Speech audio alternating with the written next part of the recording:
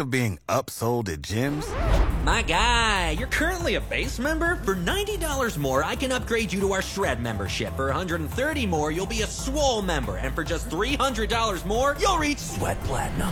At Planet Fitness, you'll get energy without the upsell. Never pushy, always free fitness training and equipment for every workout. It's fitness that fits your budget. Join Planet Fitness for just $1 down and $10 a month. Cancel anytime. Deal ends Friday, May 10th. See Home Club for details. 3 people were fatally shot and 2 were injured Sunday evening, June 18th, at an Indiana mall after a man with a rifle opened fire in a food court. An armed civilian shot and killed the intruder. The 22-year-old civilian was legally carrying his firearm at the mall. There are an estimated 393 million civilian-owned firearms in this country. With gun ownership comes responsibility, and that's the aspect of gun ownership that we're going to talk about today. Terry Clark of Lincoln is the expert for the conversation. Terry and her husband Jim own Big Shots Indoor Range at 399 Sun Valley Boulevard. You can find Terry's contact information not only by contacting her at Big Shots, but that info is also included on the Nebraska State Patrol's website. Terry is among at least 30 other Lincoln firearms instructors on the State Patrol's website. Terry, good morning. Good morning, Dale. Thank you. Why become a firearms instructor? I wanted to become a firearms instructor because I felt there was a gap in helping that new shooter learn from a different perspective. And both Jim and I had a long history in the military. What we learned in the military was fantastic, but not the same as what is needed for handgun training and the civilian side of it, and for carrying a firearm. And in order to be better myself, the best way to learn something is to commit to instructing. And so I'm constantly sharpening my own saw. Take me into your world then, Terry. If I walked into you this afternoon, how would we begin the proficiency of shooting? So if you came in as a new person, first of all, in order to rent a firearm at our range, you do need to have a Nebraska Firearms Purchase Certificate, and you can get that from your local sheriff. And with your permit that allows you to purchase, it also allows you to rent. From that perspective, from that point, we would, watch safety video, take you down to the classroom and talk about safety, talk about fundamentals. And through that discussion, we're also checking the mindset of the person, of the student who's in the classroom. We want to make sure that people who are learning how to use a firearm understand the responsibility, understand the safety. It's not a game, it's not a toy. And we spend some time focusing on those aspects. Then after we've gone through the fundamentals, we take a rental firearm down to the range. There's live fire. And in a one-on-one supervised controlled situation, we do help the individual with their shooting skills, with marksmanship, and really refining the independence that individual has during that session. Do you ever ask them why they want to learn to shoot a gun? Absolutely. That's always one of the first questions. And we've had a variety of answers, everything from personal protection to the shooting sports, to they want to enjoy or shoot with their partner. And we have a lot of folks who, as the kids begin to leave the nest, couples come in, and it's something they can do together. And we have a lot of couples who come in on date night or just enjoy the friendly competition with each other. To what extent is training different for a gun owner who plans to carry it or keep it in a vehicle than someone who wants to keep a gun in their home for their home protection? I don't think there is much of a difference in training on those two aspects, because to be proficient, you need to be proficient. And now, while we may have some different strategies if we are carrying on our person or carrying off body, versus just having a firearm in our home, maintaining that proficiency, maintaining that accuracy, the comfort, the muscle memory, the knowledge of how and when to use your firearm is going to be the same whether it's at home or it's on my person. I'm going to have a few different skills as far as drawing, holstering, etc., but and understanding the law if I'm carrying on my person. But as far as the skills of actually shooting, it's going to be perishable on both sides. Yeah, I enjoy riding motorcycles, and if I haven't ridden in a while, I make short day trips to reacquaint myself with the feeling of the bike, the feeling of the road, and to use your term, to recharge my muscle memories.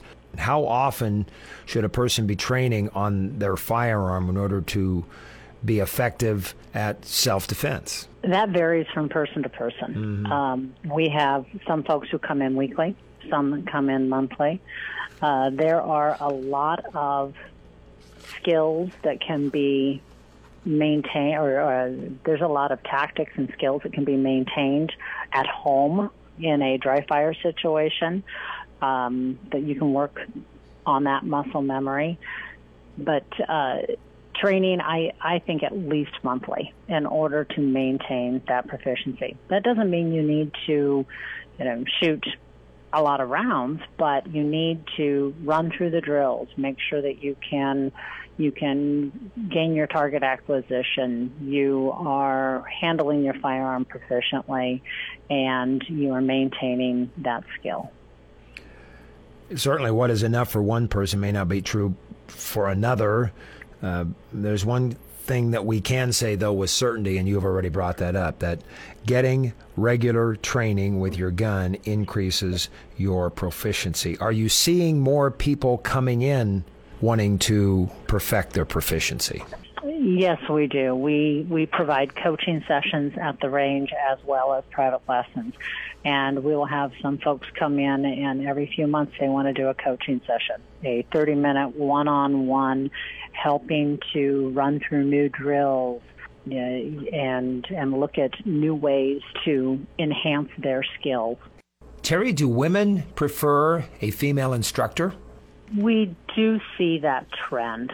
I teach a lot of women, and some of my gals teach a lot of women to shoot.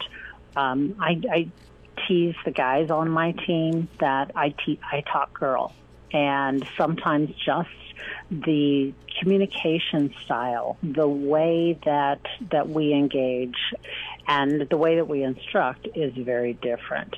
Give me an example of that difference. The way that we communicate is different oftentimes with women. The women are more visual in some cases, and the way that we explain the processes, we have a different conversation when we are teaching a woman. In fact, there is a whole discipline on teaching women to shoot, and there are trainers running around the country and doing it, and very, very successfully.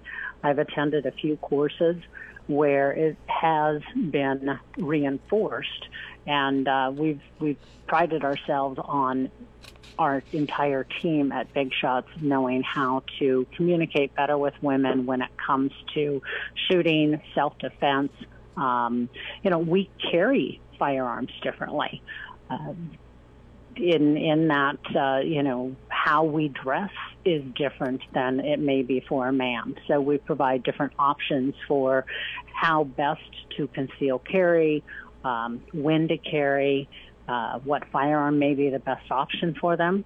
There is a thought that I've got small hands, so I need a small gun, where in fact the smaller the firearm, many times the more the recoil, as opposed to a larger framed firearm. So we help fit the individual with the right firearm. I mentioned at the beginning, to get this conversation started, the June 18th incident at the food court in Indiana at a mall. This is an individual that had a rifle, opened up fire on people in the food court, and a civilian who was legally carrying shot and took down the active shooter. This is a moving, changing, ever-shifting situation. It isn't a Dr. Pepper can on a fence post over here that I'm shooting still from 20 feet away. Can the skill of being accurate with a moving target be taught? It definitely can be taught. We do have leagues on in the fall and the winter. We use a practical shooting type league where it is a move and shoot, gaining or acquiring multiple targets. It's scenario based, so it's always very, very engaging. It's one shooter at a time. Oftentimes it's not more than 20, 30 rounds that they're going to be shooting during this session, but it is designed to create and maintain that additional proficiency.